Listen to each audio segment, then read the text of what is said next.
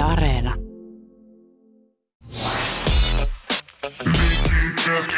Viki ja Köpi Show. Kävin Porissa mökillä, niin edelliseltä viikonlopulta ystäväni Sukka oli unohtunut mökille.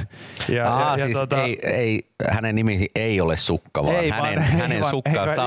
Ystäväni Sukka. Joo, Ei ystäväni Sukka, vaan ystäväni Sukka. Joo, eli hänen sukkansa. Joo, toinen sukistaan oli jäänyt sinne. Ja mä sitten kävin palauttamassa nyt sit viikkoa myöhemmin hänen postilaatikkoon. Sen yhden sukan? No kun se oli tällainen muumi sukka, joka oli ja hän sanoi, että se oli hänelle tärkeä. Hän ihan erikseen kysyi, että ihan ymmärrettävä. Totta kai. Jos mun frendi haluaa sukaa, että totta kai mä niinku masturboin siihen ensin ja sitten palautin, mutta hei, pikku joukki piristää päivää, eikö? Joo. Mutta siinä samassa, kun mä ajoin hänen kämpilleen, niin mä menin siitä sitten semmoista reittiä, että mulla tuli itsellekin semmoinen olo, että hei saake, mä teen ekstra lenkin tuosta mun vanhan niinku lukion ohitte. En silleen, että siellä Syystä oli. että? No ei siellä. Ihan extempore apropos. No hei, 8 illalla. Joo. Silloin mua ei huomata, kun Just näin, kun pistää autosta valot kiinni. Oi saakeli, kaikki on sellainen, että huomaatteko tekin, kaikki oli siellä pihalla. Toi valkoinen Mersu tuossa lipuu. Toi valkoinen Mersu, mikä lipuu hiljaa tänne pihaan, mutta ei ole valoja ollenkaan. Joo, huomataan. Joo, kyllä. Opettaja katsoo. Se on itse asiassa mun vanha oppilas, mä käyn sanomassa silleen, että häivy. Ei, mutta siis se, että oli vaan niinku, mä ajattelin, että mulla jotenkin siis, tää on taas tämmönen niinku hetkeksi aikaa vakavoidun siis sen verran, että mä oon huomannut, että tässä elämän tyrskyissä, kun niinku töitä ja stressiä ja kaikkea tulee niinku lisää, niin mua helpottaa niinku tosi paljon. Mua vähän harmittaa ehkä sun puolesta. Mä en tiedä millainen, kun Kemi on nyt aina ollut sulla vähän niinku kaukana, niin sulla voi olla sellainen eri juttu, että onneksi kun Pori on sen verran lähellä, että mä pääsen välillä käymään siellä, koska mua jotenkin se on mulle tosi meditatiivista, että mä käyn ajamassa jotain niinku vanhoja lenkkejä, jossa mä muistan sille, että tällä mä olen onnellinen. Tuohon aikaan mä olin onnellinen. Se on mulle tosi meditatiivista. Mä mietin, että tossa on noin tupakkakuuset, silloin mä olin onnellinen ja silloin mulla oli tosi vähän kaikkea huolia. Kaikkea ihan perseestä, mutta sitten ehkä se jotenkin niin kuin mä imen sitä jotain. Joo, ymmärrän kyllä. Ja kyllähän vanhoja kivaa käydä aina muistelemassa. Niin sit mä kävin sen lukion ohi, sit ajelin ja katsoin, että saakeli, että sitä on remontoitu, eikä siinä ehkä ollut niin sama fiilis sitten kuin silloin muinoin, mutta jotenkin koitin katsoa silleen, että no niin, tässä Nissan Almeera oli aina tuossa, niin ja tuolla oli aina biologian tunti ja istui aina ikkunapaikalla ja kaikkea muuta niin silleen olisi myös ihan kiva just käydä jossakin amiksissa tai lukiossa myös muuten, kun niissä on joku semmoinen, niinku, anteeksi nyt vaan, mutta niissä on niinku toivoa vielä jotenkin silleen, että sen aistii. Todella silleen, paljon, niinku, kyllä. Ihminen, joka on niinku siis kaiken toivonsa menettänyt, niin musta on jotenkin hieno käydä siellä, kun siellä on semmoista aitoa, vilpitöntä toivoa vielä olemassa. Elämä edessä ja kaikki mahdollisuudet auki vielä. Uskotaan kauheasti kaikkea niin kuin silleen, että hei, musta voi tulla ihan mitä vaan. Ei kaikista teistä ei voi ja tulla. Ja muuttuu paremmaksi ja kaikkea muuta. Niin, osasta teistä tulee kyllä jotain, mutta kaikista. Ei missään nimessä. Ei missään nimessä. Joku sanoo, että teen itsekin. Ajelee usein vielä 29-vuotiaana vanha ala-asteen asuinalueen ohi. Niin, älä ainakaan hirveän useasti. Niin, mä otan nyt tämän sun numeron tästä ylös ja ilmoitan se tuohon poliisille, mikä on tuossa tie toisella puolella, toi Pasilan poliisiasema. Niin. Joo, elää ainakaan hirveän useasti. Mutta mieti, kun siis tässä niinku, eihän tästä voi puhua silleen, että jos sä haluat sanoa nostalgisessa fiilissä, kävi vähän ajelemassa niinku vanha ala-aste ohi. Joo, se kuulostaa väärältä. Sä et pysty sanoa sitä silleen. Se kuulostaa väärältä. Kyllä, näin se on. Osui tämmönen juttu tästä tämän päivän Iltalehdestä silmään, että taparikollinen, joka tunnetaan nimellä sarjasyömäri. Hän on jälleen kerran iskenyt. Mä luulin, että tää oli tää taparikollinen tai tää pulkkisen taparikollinen. Ei. Helsingin hovioikeus ei myöntänyt valituslupaa käräjätuomioon, jonka nykyään 53-vuotias mies sai heinäkuussa petoksista. Ja hän oli tietenkin alku kesästä ja käynyt 3 perättäisenä päivänä syömässä Espoon Sellon Chicosissa, Helsingin ravintola Valtavassa sekä Siipin ravintola Huukissa. Tilannut ruokaa, juomaa ja poistunut maksamatta. Sähkö. 3 päivän aikana mies jätti yhteensä melkein 300 € ravintolalaskut maksamatta. Ja tähän nyt ei ollut missään nimessä ensimmäinen kerta, kun kaveri näin tekee. Hän on siis myöntänyt, että hän on aloittanut tämän ravintolassa ilmaiseksi herkuttelun 1990-luvulla. Aha.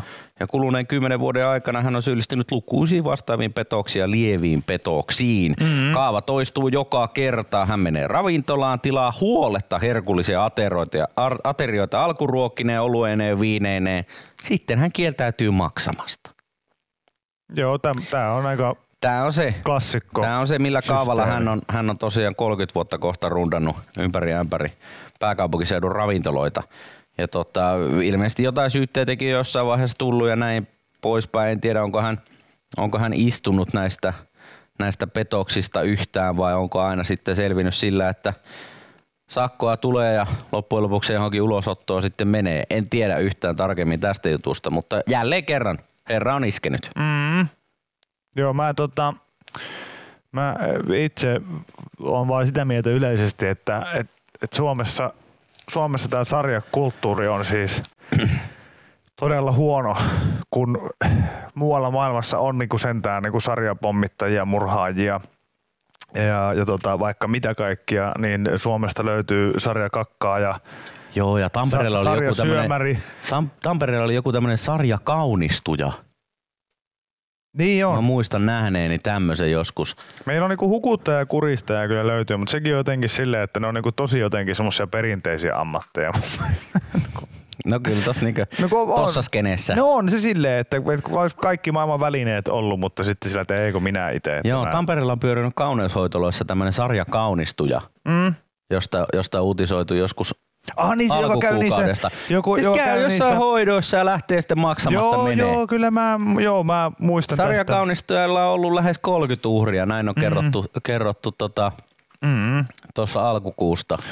Mutta ilmeisesti hän oli sitten tullut tuolla Tampereen suunnalla, niin tullut siis katuma päälle ja oli sitten ilmeisesti ottanut yhteyttä johonkin huijauksen kohteena olleeseen paikkaan ja hyvin pahoilla ja sanonut, että en tee tällaista enää jatkossa. Eli tullut katuma päälle? Katuma päälle, joo. Okei.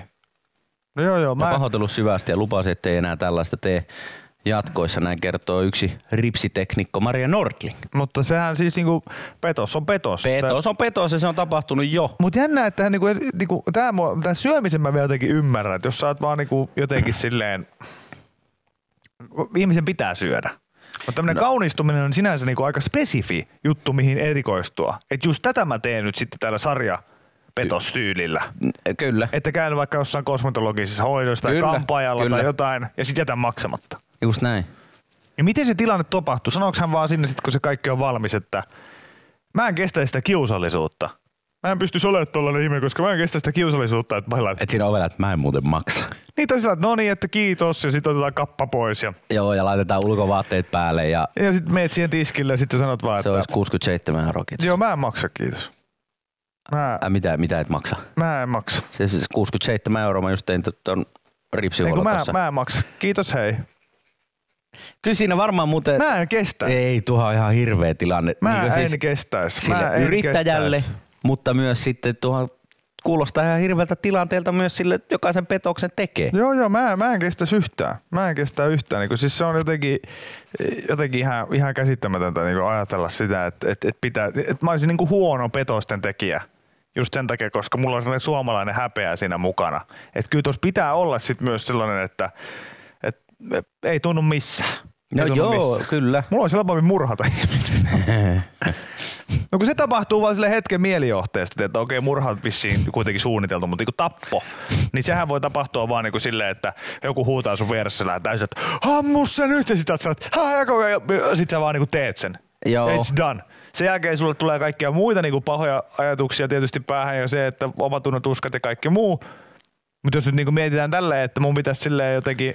Sanoa suoraan päin naamaa jollekin ihmiselle siinä tilanteessa, kun hän on sun Hän on tehnyt kaikkea niin hyvin. Kynnet laittanut kondikseen, Niin. on nätit uudet Hän on kynnet. ollut niin mukavaa. Ja te olette jutellut siinä ehkä niinku sen tunnin aikana niitä näitä Niin. ja sä oot kertonut. Sit sä oot silleen, että mä en muuten maksa. Niin, kun mä tarkoitan niinku tätä verrannollisesti, että jos olet vaikka jossain baarissa, missä tapahtuu esimerkiksi aika paljon kaikkea niinku, tai niinku alkoholiliittojen tai henkirikoksia, niin se voi olla se tilanne just semmoinen, että 2 ihmistä törmää baarissa, tulee kähäkkä, sä et ole tuntenut sitä ihmistä, sulla ei mitään tunnesidät siihen ihmiseen. Sä tiedät ainoastaan se, että tuo tyyppi niinku ärsyttää mua ja nyt lähtee ja fum, turpaa, tippuu katuun, lyö päänsä, kuolee.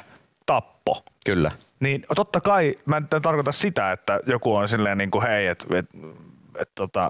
onko se psykopaatti? Ei, tämä oli kärjistetty niinku vitsi ja esimerkki, mutta siis tarkoitan niinku sitä, että mä jotenkin näen sen ihan hirveänä prosessina, kun se toinen on kuitenkin niin mukava.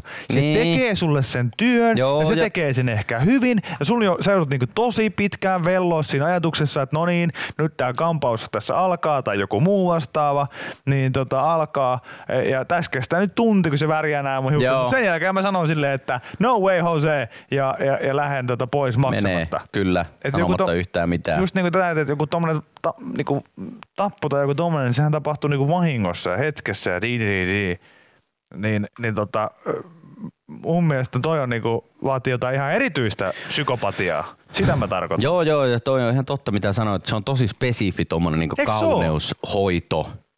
Kyllä. Niinku genre. Kyllä. Että se just se, että sä syöt, sun on pakko syödä, se on pakko tehdä, jes. Sitten esimerkiksi tää kakkaaja, niin sekin, että sun on pakko kakata. Sitten sä vaan tykkäät käydä oululaisessa uimahallissa kakalla. Että sekin on niinku pakko tehdä. Mut sit, mitä? Joku tässä nyt laittoi, että sarjakaunisto on ilmeisesti esittänyt, ettei kortit ja mobiilepä ei toimi ja luvannut maksaa kotona eikä sitä ikinä tehdä. Ai jaa, eli hänkään ei ole kestänyt tätä. Aivan, eli ei se sit tätä kauheata tilannetta siinä tuulikaapissa. Niin, no siitä. Tää on ihan bullshit. Tää on ihan bullshit, dullshit. Joo. Ei tässä on mitään. Okei. Tässä ei ole mitään järkeä. Tommonen ollut. Tässä ei ole mitään järkeä, hei tässä näin. Tää oli ihan älytön.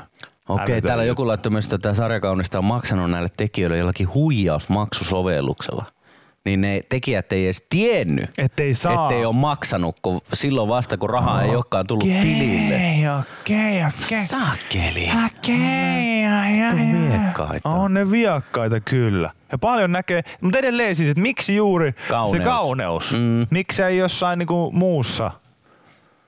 Niin, no onko ne sitten niin kalliita ne, jos sä käyt jossain manikyyreissä tai pedikyyreissä tai hieronnoissa tai missä tahansa. Että onko ne sitten vaan niin kalliita, että tavallaan se rahallinen hyöty on niin hyvä, että se kannatti sitten tehdä niin. En tiedä. No, en tiedä kans, mutta älkää tehkö ihmiset petoksia. Älkää tehkö sellaista että ja niinku Viki ja Kepis on virallinen kanta on siis se, että nyt kaikki tämmöiset niinku hölynpöly niinku sarjatehtailijat niin nyt ne niinku loppuu. Joo. Et niinku seuraava olisi parempi olla sarjamurhaaja esimerkiksi. Kyllä, joka tulee uutisiin. Niin, et ei tämmöisiä kakkaajia ja tunkeutujia ja kaunistujia ja syömäreitä ja sun muita, niin ei näitä nyt jaksa nyt enää kukaan katsoa. Joo, kyllä. Et seuraavaksi nyt sit jotain ihan niinku todellista. Jotain ihan oikeet rikollisuutta. Tuolla tiettikö Yhdysvallat painaa niinku kaukana eellä. Niillä on kaikkea hienoa. Meillä on kakkaa ja kaunistujia ja syömäreitä. Niin, meillä joku kakkaa altaaseen eikä maksa permanentista ja siellä on vaikka mitä hienoja. Täällä pääkaupunkiseudulla niin kouluruokaa tehdään aika pienellä pudulla ja se näkyy. Oppilaasta yhä useampi suuntaa ruokatunnilla nyt lähikauppaan. Jaha. Kello lyö 11 tavallisena torstaina. Havukosken Alepalla ei näy vielä yhtään koululaista. Ohikävelevä mies kertoo, että normaalisti kaupassa käy tähän aikaan vilske.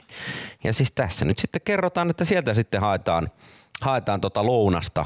Kun se koulussa tarjoltu ruoka, niin ei ilmeisesti kaikille sitten sovi. Joo.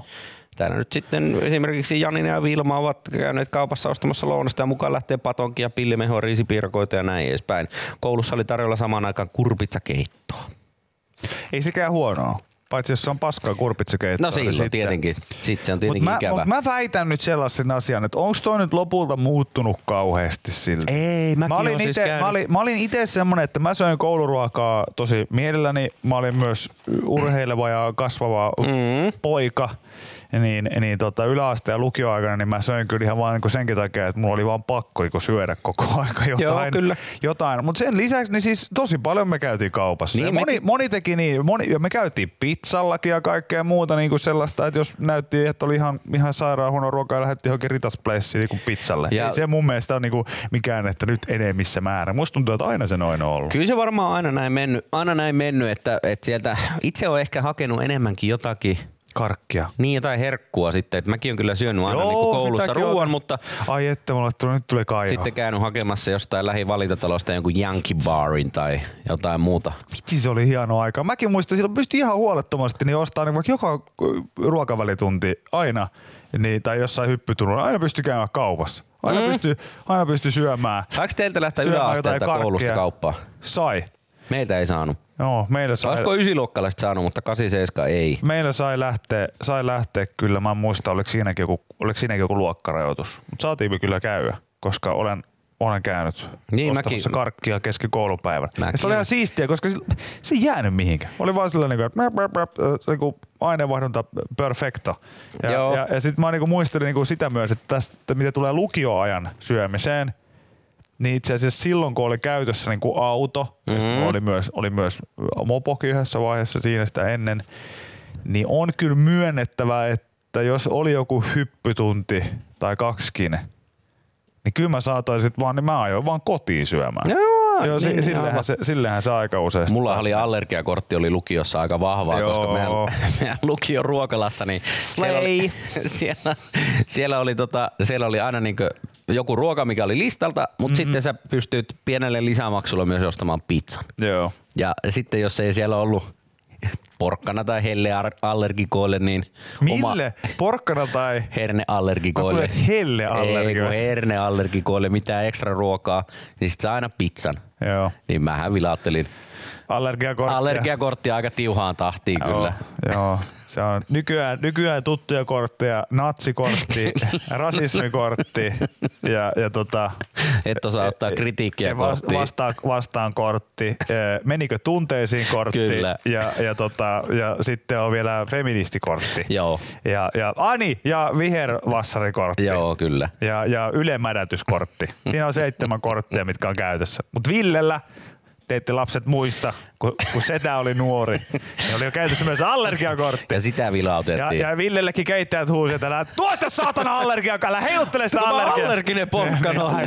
Älä vedä sitä. Kuka vittu allerginen porkkano. Älä vedä sitä vitu allergiakorttia tähän mukaan. Nyt syöt.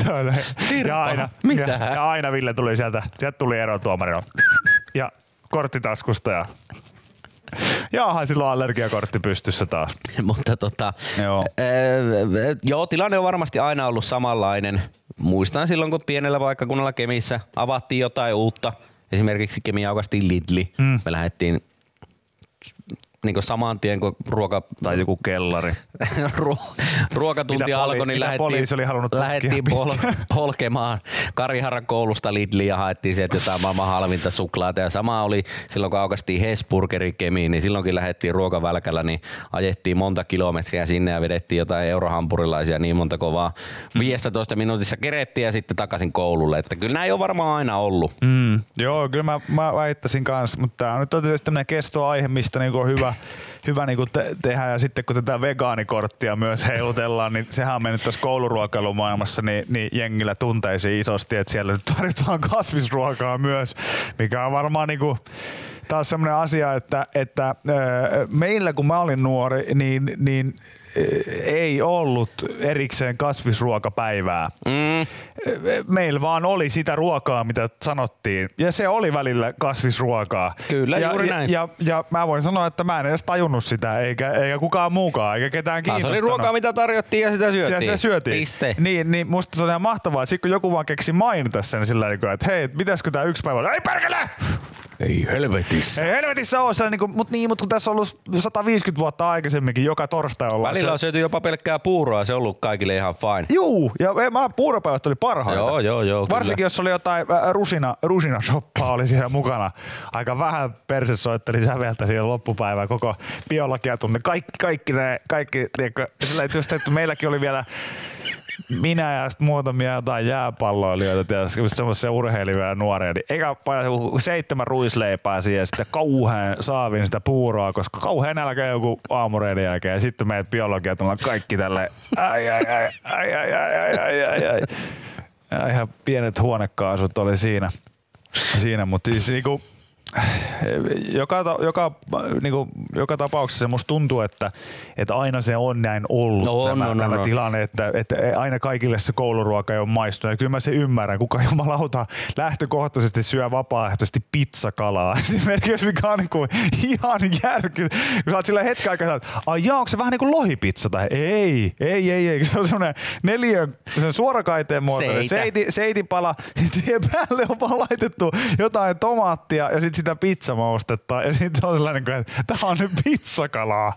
Ja silleen, että okei. No mä söin kyllä sitäkin, mutta silleen, että hyvin usein niin oli kyllä loppupäivästä vähän pääkipeä, kun ei ollut ehkä syönyt sit niin hyvin, mutta no tässä nyt sitten ollaan tosiaan oltu Havukosken Alepan edessä ja mietitty, että tuleekohan tänne nyt sitten läheisestä koulusta tyyppejä hakemaan lounasta itselleen. Siellä on ollut hyvin rauhallinen päivä ja selviääkin sitten vihdoin kauppaan juoksevalta pojalta, että koulussa on tarjolla mamman omenapiirakkaa. Eli nekin, jotka eivät normaalisti syö kouluruokaa, ovat parhaillaan Havukosken kouluruokalassa syömässä mamma omenapiirakkaa, koska ilmeisesti se on niin hyvää. Mm-hmm. Ja joku oli sitten tiedustellut siitä. On kenties seuraavaksi niin menussa tarjolla persettä?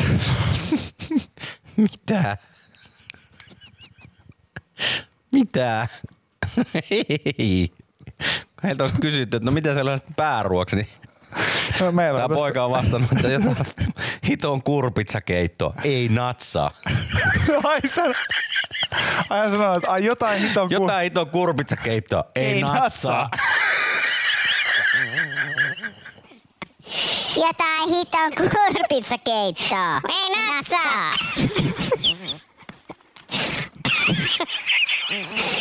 No mites tuo perse? No se kyllä natsais. Himo hyvä, hemo leija, mikä toi oli? Mamma omenapiirakka, mikä se oli? Mamman omenapiirakka. No se on helmeä, hei.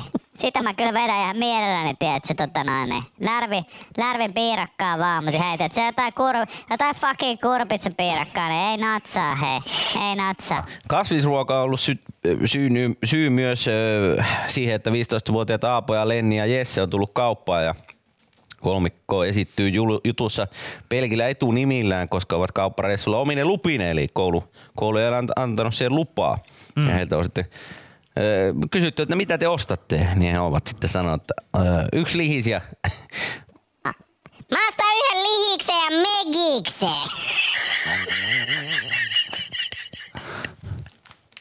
Näin kertoo Aapo. On se saatana, kun ei kurpitsakeitto natsaa, mutta 1 lihis ja megis kyllä pärisee ja natsaa sit niin huolella. Hei, jos sä syö kurpitsakeittoa, niin ottaa iso ällää, hei. Se on double win, jos natsaa oikeesti lihis ja megis. Joo, kyllä.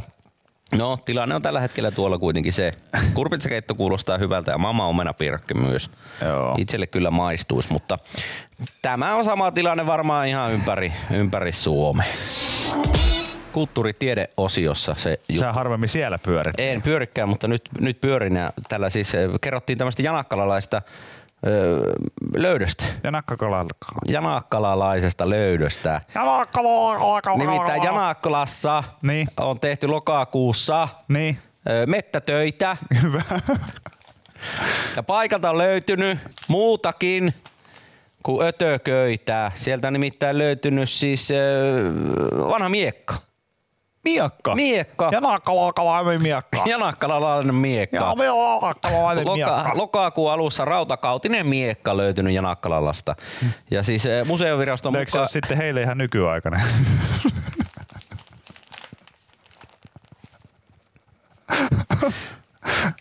Olisiko tommonen miekka? Tommonen vanhan näköinen miekka. Eikö se ole Se on jossakin maassa ollut heille satoja vuosia. Se näyttää tolta. Wow, uusi miekka. Joku löytänyt. Niin sitä näyttää joltain puukäsityössä tehdyltä miekalta. Mutta museoviraston mukaan se on myöhäiseltä viikinkin ajalta. Miekan malli ajoittaa sen noin 900-1000-lukujen taitteeseen. Ja löytö tehtiin metsätöiden yhteydessä. Paikalle hälytettiin Kanta-Hämeen alueen vastaava arkeologi Krapuana. Mitä? Krapuana? Antti Krapunana. Mitä? Janakkalasta vai?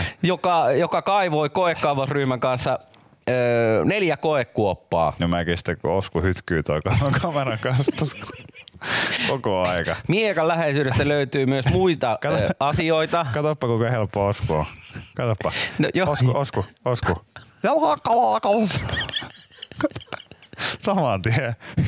Saman tien murtuu. Miekan läheisyydestä löytyy myös muita asioita. Joo. Kirveenterä. Joo. Rannerengas. Oliko ihmisiä ylipäätään? Oota, kun mä menen tän listan loppuun, niin katsotaan. No niin. Rannerenkaita, sormuksia, keramiikkaa, vyönsolkia ja palaneita luita. Eli oli. Hyvä. Oli ihmisiäkin. Hyvä. Paikka oli siis ilmeisesti ollut aikoinaan polttokenttäkalmisto. Polttokelttokalmisto Janakalassa. Kyllä. Kyllä. Mikä on onko se niinku siellä Siis on ruumiita poltettu. Kyllä. Joo. Amanuenssi Sami Raninen museovirastosta pitää tätä miekkalöytöä hyvinkin merkittävänä. Kokonaan tämä pääosin säilyneitä viikinkiajan miekkoja on löytynyt Suomesta muutama 100. No, mun mielestä se kuulostaa aika paljolta. Muutama 100? Niin.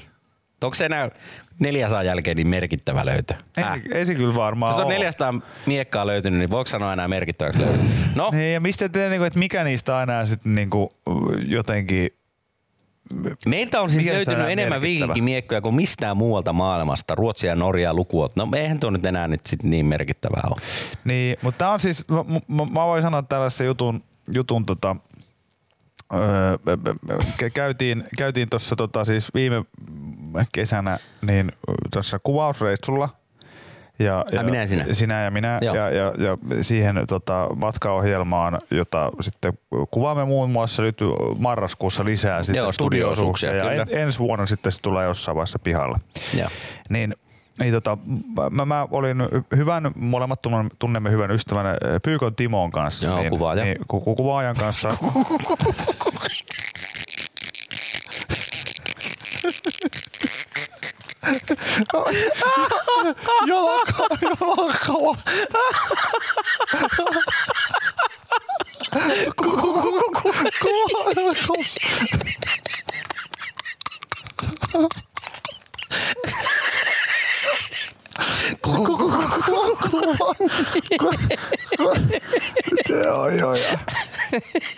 Janakkala. Joo. Janakkala-syndrooma iskee päälle. No mitä olitte Timon kanssa? En mä uskalla sanoa enää yhtäkään K-kirjainta mihinkään. No olitte Timon kanssa jossain. Kuvaaja. No niin, missä te olitte? Siellä reissulla. Tän jälkeen tää enää kauhean. No niin, okei. No niin, ei oltu Janakkalassa eikä kuvaajan kanssa, vaan oltiin Timo Pyykön kanssa kuvaamassa. Joo. Ja hän oli minun kuvaajaparini tuolla reissussa. Joo. Ja sitten me...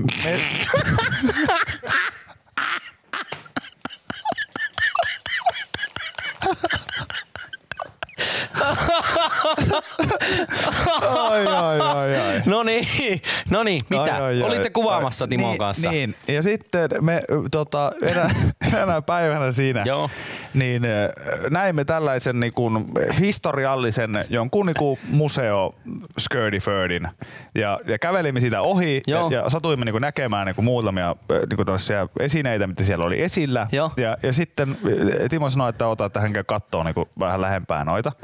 Ja käytiin katsoa näin, että mitä tässä kaikki oli niin kuin tarjolla esillä.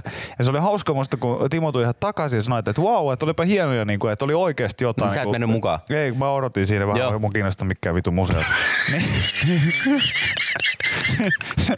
Joo. Musta se oli vaan hauskaa, että kun siis Timo sanoi, että siellä oli vaikka mitään hienoa, että niinku oikeesti niinku vanhoja jotain, tiedätkö, semmosia ajalta ennen ajanlaskua. Alkua, niinku kaiken näköisiä juttuja oli jostain laavoista ja ties mistä kaivettu, niinku oikeesti jotain merkityksellisiä juttuja. Ja sitten oli maalauksia ja kaikkea tämmöisiä niinku mosaiikkirakennelmia ynnä muita. Niin sitten mä naurattiin niin paljon, kun Timo sanoi just sen, että tää, niinku mikä käy tässä jutussakin ilmi, että Suomesta löytää, niinku, että miekkoja löydetään, tiedätkö, ja niinku, joo, kyllä. Ja näin, niin mua nauratti, kun Timokin on niin sellainen mukava ja sellainen jotenkin tosi rauhallinen ihminen ja kaikkea muuta, mutta jotenkin hänelläkin oli jo ehkä sitten, en mä tiedä, onko hän kovakin niin museoiden ja kaikkien kävijä, mutta hän tuli sen pois ja sanoi, että vau, että oli vaikka mitään siistiä kaikkea, että hän on niin aina tälleen ulkomailla niin pakko käydä katsomassa, että mitä kaikkea niin on tarjolla, että mä oon koittanut Suomessa käydä niissä museoissa ja kaikissa muissa, mutta sen jälkeen, kun sä oot nähnyt jumalauta niin 200 000 sellaista jotain vitun ruosteista kypärää, niin alkaa olla silleen, että ei vaan jaksa enää.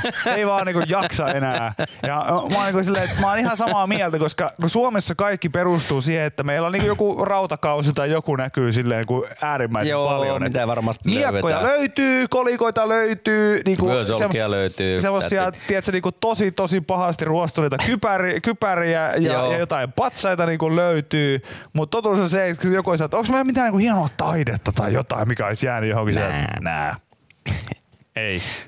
Tässä oli 570 miekkaa, mikä löytyy vasta Janakkalasta. Niin, ja sekin, että jos löytyy jotain ihmisluurankoja, niin nekin on 2 serkkua, mitkä on silleen toisiinsa käpertynyt ja kuollut johonkin metsän reunaan.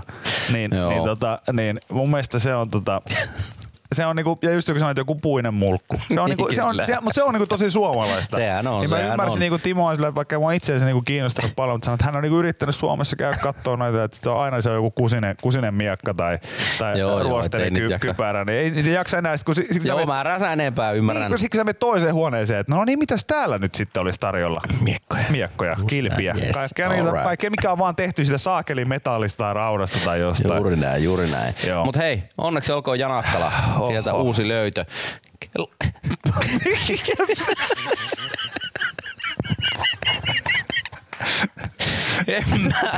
Nyt se Janakkala otti sutkivalta. Janakkala-syndrooma, niin äijä ei pysty sanoa kelloa. Ei. Törmäsin siis Ylen nettisivuilla tällaiseen kyselyyn, että oletko kokenut työkavereidesi käyttämät emojit epäasiallisena? Kerro Ylelle, teemme juttua. Mikä oli kysymys? Siis oletko kokenut työkavereidesi käyttämät emojit epäasiallisena? Ihmiset tulkitsee emojien merkityksiä eri tavoin. Siksi emojien käyttö voi aiheuttaa väärinkäsityksiä työyhteisön sisällä. Jotkut emojit on ainakin vaikuttanut siihen, että niin kuin tiettyjen tämmöisien asioiden merkitys on niin kuin muuttunut ja vähentynyt mun mielestä ainakin. Esimerkiksi se, että ihmiset käyttää tosi paljon tätä emojita. Mä teen nyt sen ensin ja kerron, mikä se sitten on. Eli laittaa emoji, jolla on käsi näin niin kuin suun edessä. Niin mä oon huomannut, että sitä käyttää ihmiset niin kuin silleen vähän niin kuin kaikkea. Vähän niin kuin mä käytän niin kuin broilerimaustetta joka ruokaan. Joku käyttää sitä ihan kaikkea. Sitten kun mä oon silleen, että eikö tää vähän niin kuin voi olla ihan maks 2 asiaa? Mä näkisin ton niin, että sua naurattaa niin paljon, että sua naurattaa se niin kuin se apina, jolla on ne 2 kättä siinä. Tai sit se on silleen niin kuin, että no ei puhua mitään. Joo, joo, että huuleni on sinitöity. Joo, mutta sitten niinku huomaa, että sitä jengi vaan niinku silleen, että et jotenkin arvostakaa niitä emojiita, hei. Et se ei voi niinku, joka paikka ei voi tykittää munakoisia emojiita ja sit emojiita ja kaikkea muuta. Sepä se tässäkin jutussa sanotaan, että ihmiset tulkitsee emojien merkitykset eri tavoin, siksi emojien käyttö voi aiheuttaa väärinkäsityksiä esimerkiksi työyhteisön sisällä. Ja itsellä meni aika kauan siihen, että mä esimerkiksi johonkin maileihin niin jotenkin aloin laittaa emojia. Mutta nykyään sitä kyllä teen. Mäkin teen. Mun mielestä se on nykyään, ei siinä ole tavallaan, se on vähän niin kuin joku välimerkki vaan. Välimerkki siellä.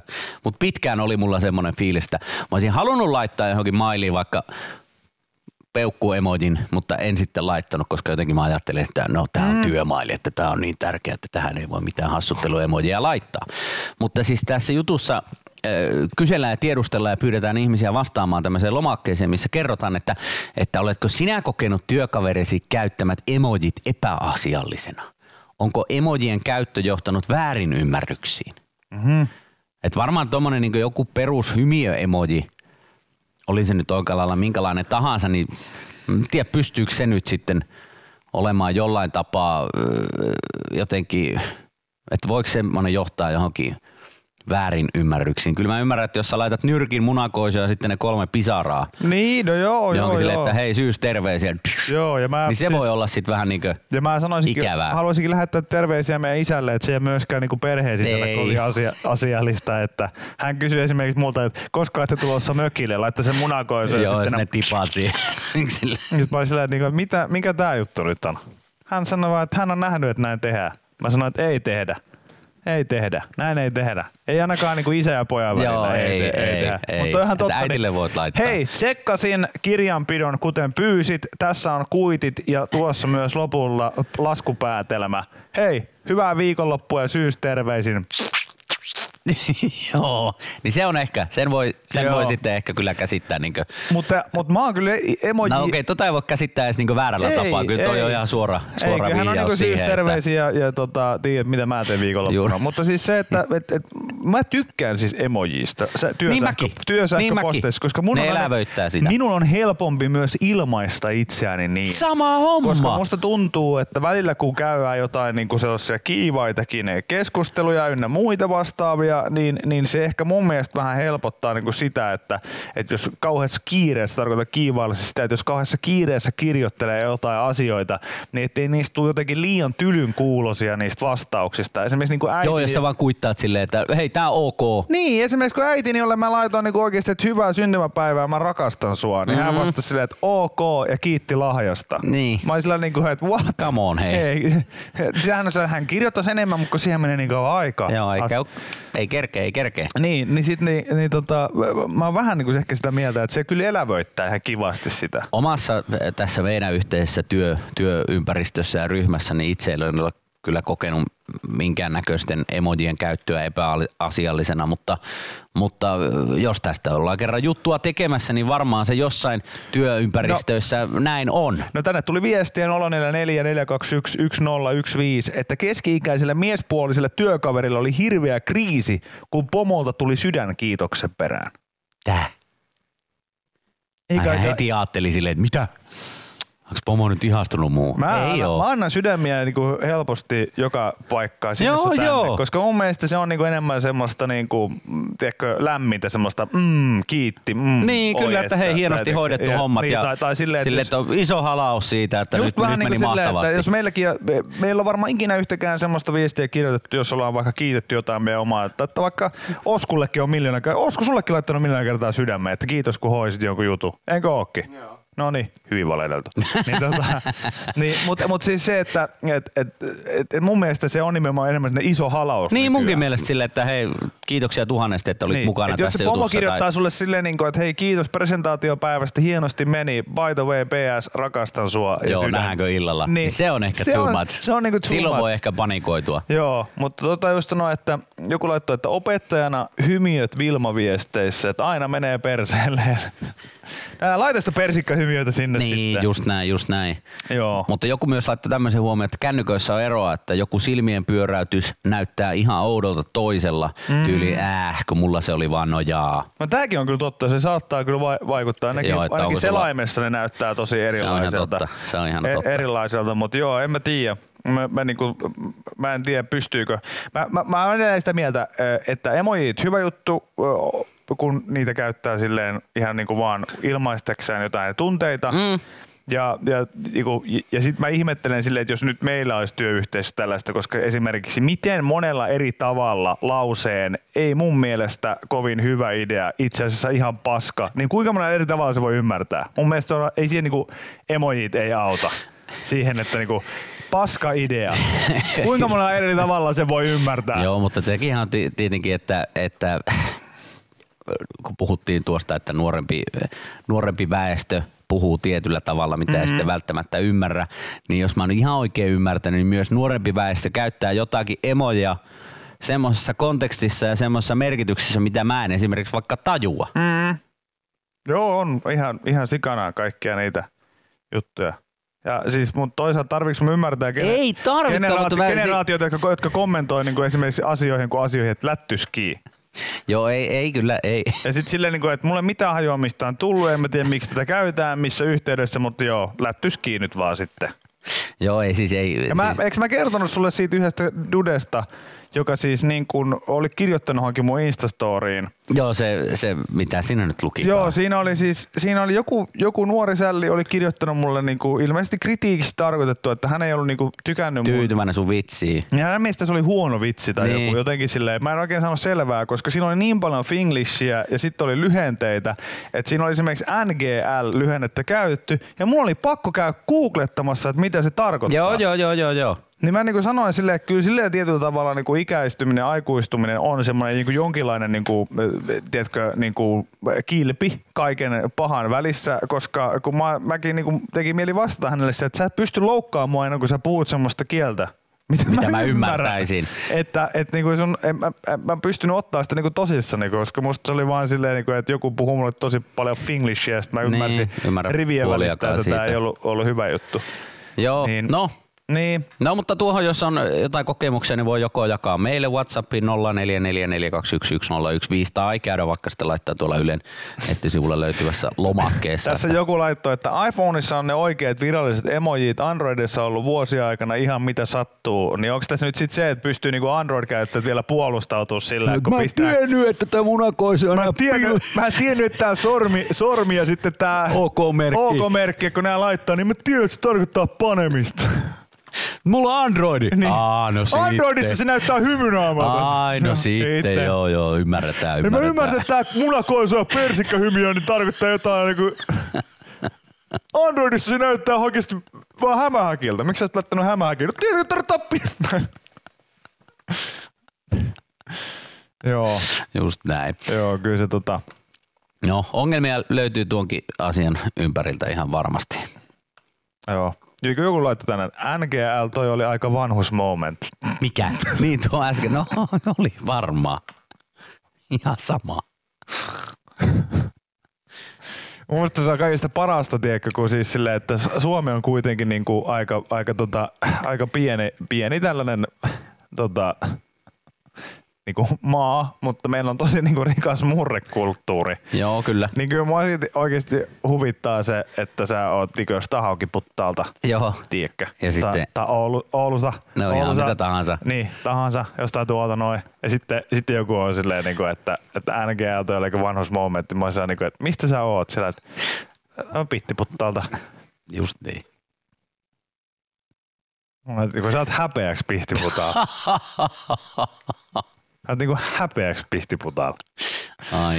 Ei kai. Kieli kehittyy. Kieli kehittyy, se on just menee. Näin. Niin emojeissa kuin sitten ihan puhutussa kielessä. Emojeissa ja puhutussa kielessä. Puhukaa miten vaan. Niin kuin just tajuttu, että idekobra. Mikä? Idekobra? En mä tiedä. Mä yritän edes pysyä messissä. Mä oon vaan yes. Mä itse asiassa tajusin, että mulla on sana, mihin mulla loppui se ymmärtäminen. No. Hemoleija. Joo, no. Koska sitä ei enää käytetä selkeästi. Mä huomannut. Sitä ei käytetä enää. Et se on jäänyt nyt. Yhdessä vaiheessa oli hemoleija. Henkka, eikö ollutkin hemoleija? Henkka sanoi, että kyllä oli. Joo. Ja Henkka on nuori. Henkka on nuori, kyllä. Hemon leija, sen mä muistan. Mut sit niinku sit kaikki on veljiä. Sitten kun se ei avautunut silleen ihan kunnolla, niin sitten oli silleen, I'm done. Niin, mutta sillä, että sen mä muistan, että nyt on menty ohi. Sillä, että jos joku sanoo mulle, että hemoleija ei ole enää muodissa, mä sanon, että eikö se just ollut, sitten ei ole enää. Niin sit mä ajattelen, että okei, no sit mä en yritä edes. Näin. Eli to be honest. Eli not gonna lie. Bro. Veli pysyy silti. Se pysyy. Bra. Mä olin mökillä kavereiden kanssa, joo, ja ihan hyvin meni siinä. Meillä oli mökki olympialaisia. Ja musta tuntuu, että mä kehitin uuden lajin. Taas? Joo. Siis tää dildoheiton kylkeen. Kyllä, meillähän on ollut tämmönen niinku Björneborg Glory Hole. Joo. On ollut, joka on siis cornhole, mutta dildoilla. Ämpäriin. Sitten siinä on semmoinen samanlainen maalialue, että jos jää kassit tai teppoja siihen maalialueelle, niin siitä saa yhden pisteen. Jos osuu suoraan pushukkaan eli ämpäriin, niin sit saa 2 pistettä. Okay. Ja samalla kuin cornholeissa, että sit mennään niinku 21. Ja jos vetäsee ylitte tai käteen. No joo, tää oli pakko se laittaa tohon, kun tää puhutaan dildoista. Hei. Älä rupea. Älä nyt oo tommonen. Älä rajoita mua. No mikä tää toinen uusi laji? No tää uusi laji. Niin, minkä sä kehitit? Mä en tiedä, onko tää tehty. Voi olla, että joku on silleen, että nyt tää on tehty. Mutta ihan sama. Mä olin siitä tosi ylpeä itsestäni. No jos on drive-by shooting, missä työnnetään kaveria kottikärryllä ja heitetään tikkaa ei ollut vauhista, niin et ole keksitty. Me ollaan keksitty se. Ei sellainen. Toi muuten kuulostaa vaaralliselta. Se oli vaarallista. Juhannuksen 3. päivänä, niin se oli hyvin vaarallista, mutta hauskaa. Ei tässä muuten joku myös sanoi, että Mauri Myllymäki selostamaan Björneborg Glory Holea. Se olisi kyllä hienon kuulonen. Hei. Ja Atlanta pimenevässä illassa kyrvänheiton olympialaisissa Ville Eerikkilä, 34-vuotias, kävi Kemin yliopiston täällä tänään. Heittää Magic Johnson 3000 dildolla. Erittäin tuollainen kivespainotteinen on tämä dildo. Tykkää, on näitä niin sanotun varren sivelijöitä, eli heittää niin sanotusti pussukat ulkopuolella, eli pitää niin sanotusti jämäkästi varresta kiinni ja mies siellä zoomailee. Ensimmäinen kerros ei ehkä mennyt odotetun lailla, mutta nyt on valmiina. Mies kumartuu, tähtää ja sinne pönttöön osuu. Ensimmäinen Eerikkilältä uppoaa. Kyllä hän on mies ja maine ja legenda ja kaikki kulkee edellä, paitsi tuo dildo. Se on nyt tuolla ämpärissä ja yleisö jää katsomaan. Sieltähän se tulee perinteinen tuuletus 2 kädellä ja suuta kohden. Niin sanotusti double penetration blowjob. Se on Eerikkilän tavaramerkki. Aivan uskomattoman hieno suoritus ja enää katsomaan vielä toista heittoa. Noissa se hienoa. Noissa se tuo ihan hitti. No mutta mikä tää uusi laji? Mutta uusi laji. No. Tää saattaa olla tehty, mä en tiedä, mutta mä oon tosi pettynyt, jos tää on tehty, koska tää on mun mielestä aika hyvä laji. Kun nyt esimerkiksi meillä on siellä mökillä nyt se asfalttikenttä, siinä se parkkipaikka, niin tämä toimii oikein mainiosti. Joo. Otin perinteisen mölkyn. Joo.